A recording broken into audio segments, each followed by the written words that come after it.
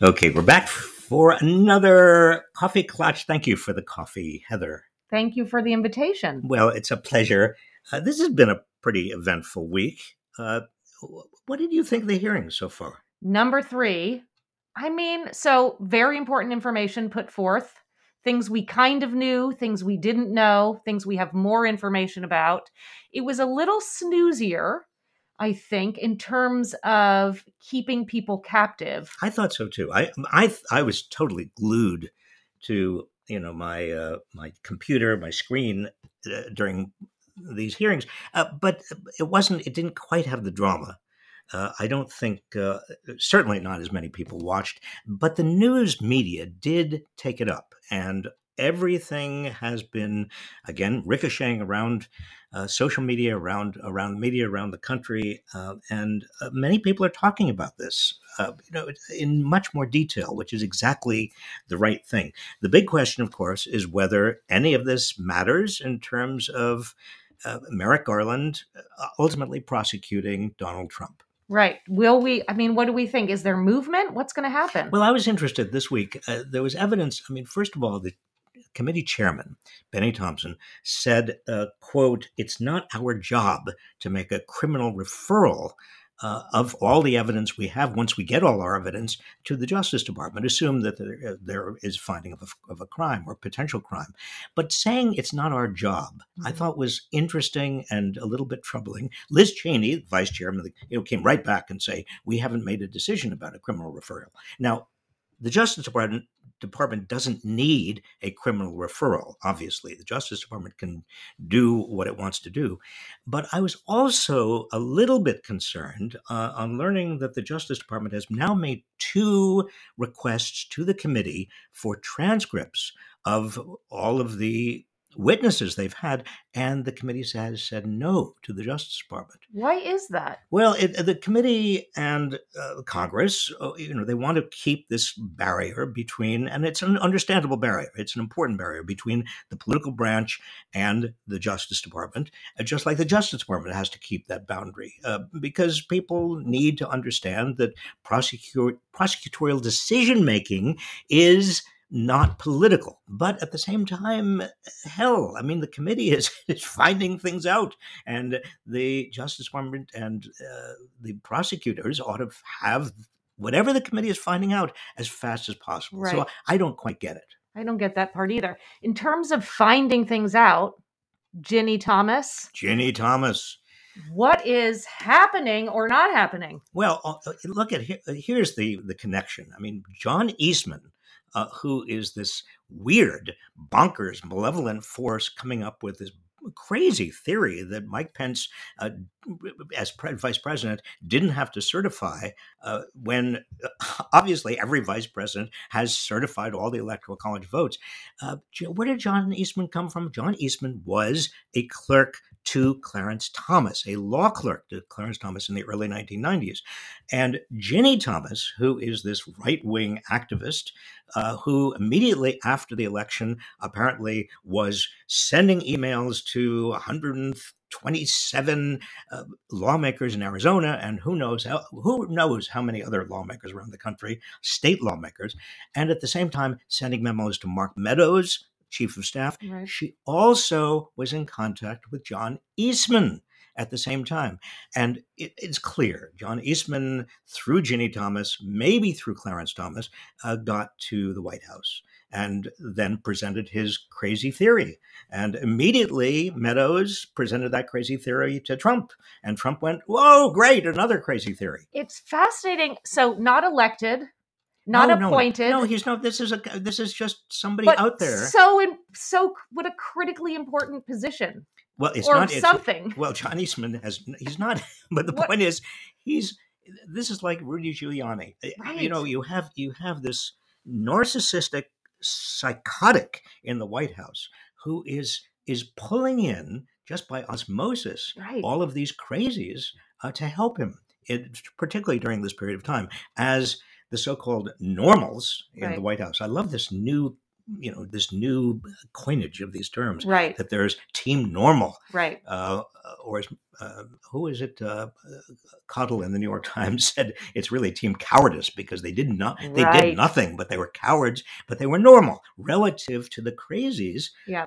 like Giuliani and Eastman. Right. Uh, And let's be specific about that term, because some people, it can be a loaded term for people with mental health stuff. But the point is, people are playing within the system and no, following something known as truth, and then it feels like people are outside of a system saluting to disinformation, and I would say the irrational. Yes, that's right. And the only reason I use the term narcissistic psychosis, if I can get the term out, is that a psychotic really is not in touch with reality. Right. I mean, this is not in any way Right. politically incorrect.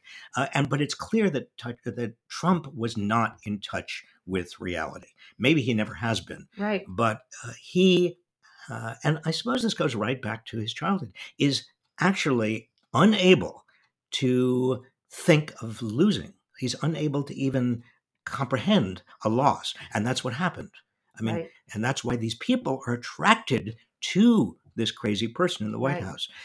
It's a very chilling, frightening time. And what the committee is doing is making it all much more specific, more believable, bringing in. I mean, I think that to watch people who were in the White House at the time talk about what they knew, what Trump knew, what they were telling Trump, that there's nothing to this this theory. The vice president has no ability to do this, Right. and Trump is not capable of even hearing that. He doesn't want to hear that. I know. And then what's interesting is, so I have some conservative friends, family, You and have conservative family? yes. And so it's interesting to talk to some people about what's happening now. And I think what Trump has done a little bit, unfortunately, is validate that ignoring the truth is just fine. Or that there are different truths, Right.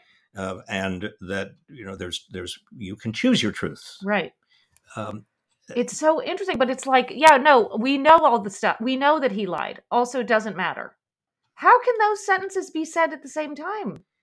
Well, if there's huge cognitive dissonance, Right. because so many people have invested so much of their effort, energy, time, imagination in believing Donald Trump, that you can't just have a hearing and see the former Attorney General Barr say, "Look, there's nothing to this notion that the election was stolen," and have that cognitive dissonance disappear.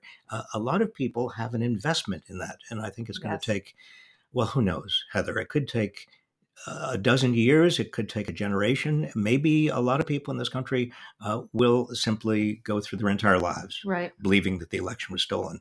But at the margin, you have a lot of people who are, whether they're politically independent or they're Republicans who never quite were comfortable with Trump, a lot of them may start coming around to reality. Please. I'm praying. I'm speaking of reality. I mean, a lot of people are thinking about other things this week, like The economy? the economy. So, yes, so you have talked a little bit about a lot going on at once, by the way. But so 3/4 of a percentage point, the Yeah, Fed and Powell, tell us. the Fed increased interest rates. It's the largest single interest rate increase since 1994, but it's also in response to this runaway inflation. We hear last Friday that the inflation numbers for May were just out of control. They were worse than they were in April, and that gets a lot of people obviously very, very nervous. So the Fed, understanding that its job is to fight inflation, raises interest rates in the hope and expectation that that will slow the economy and not slow it so much that we go into a recession. Right. The real cloud hanging over all of this is what happened in the early 1980s. Because in the early 1980s, we had huge inflation. The Fed stepped in and it brought on a very deep recession by raising interest rates too much. You see, you just, the Fed has no, it's not scientific in the sense that you don't know until it's too late if you've overshot. Mm, And that's what I'm worried about, right.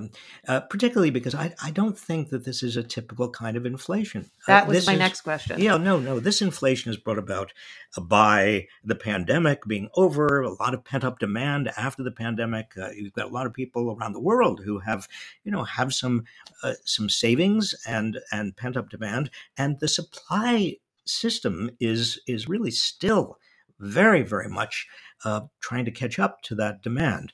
That's the major factor. And then on top of that, you've got companies using inflation as a way of covering up their own price increases that are even higher than their cost increases.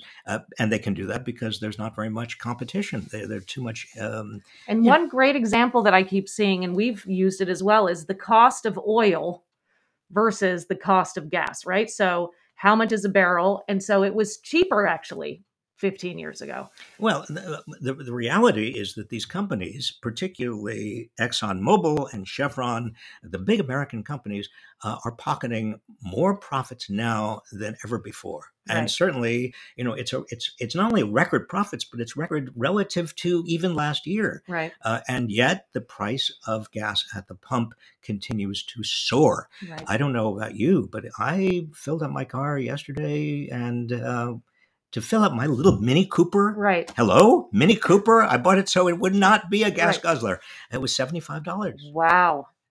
Yeah. I mean, Well, we'd be derelict too in not mentioning Putin's war is also one other. We well, didn't of touch. We course, didn't mention that. Putin's war has certainly increased energy prices and Right. food prices after the fact. That is, inflation started before Putin's war, but that's another factor. Yeah. But the point is that the Fed raising interest rates is really not going to affect much of this at all.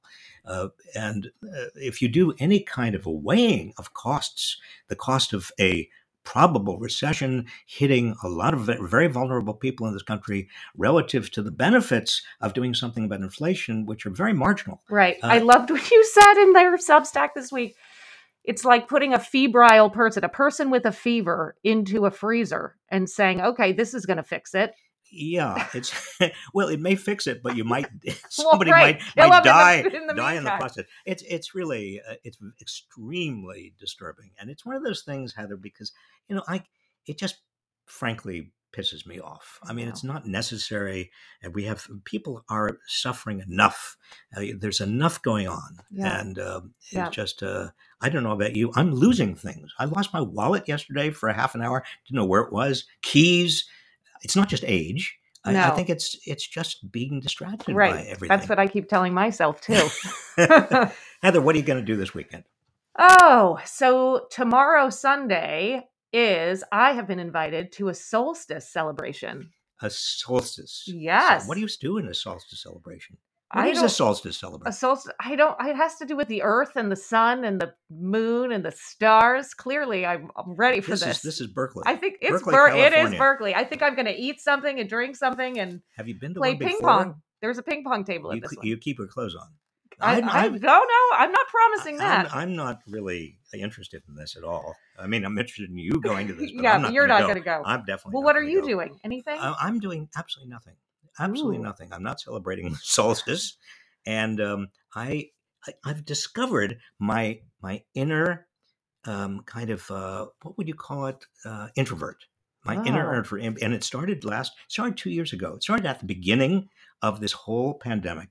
When I stopped seeing very many people, Mm-hmm. I like it. Oh. Ooh, Ooh. No, that's is that good. bad? No, I don't But think that's good. will you detach from Twitter and the computer when you do a weekend of nothing? Yeah. Is there actual pockets of nothing, or are you Well, tethered to the ether of the internet? I'm not. There. When you mean pockets of nothing, I mean, what does that mean? do you read a Pockets. book in the sun? Do you? I do. I'm reading. Yeah, I'm Yeah, reading. And I'm. I do you other do. things, but I do find that I am too tethered to Yeah, the internet. You too? of course. Yeah. Most of us are. Yeah. As we speak to our screens for Yeah. people Now, going to all of listen. you out there, just don't get untether yourself from Substack. We love you, and Heather, thank you. Have a great week. All of you out there, have a great and safe week. Bye bye.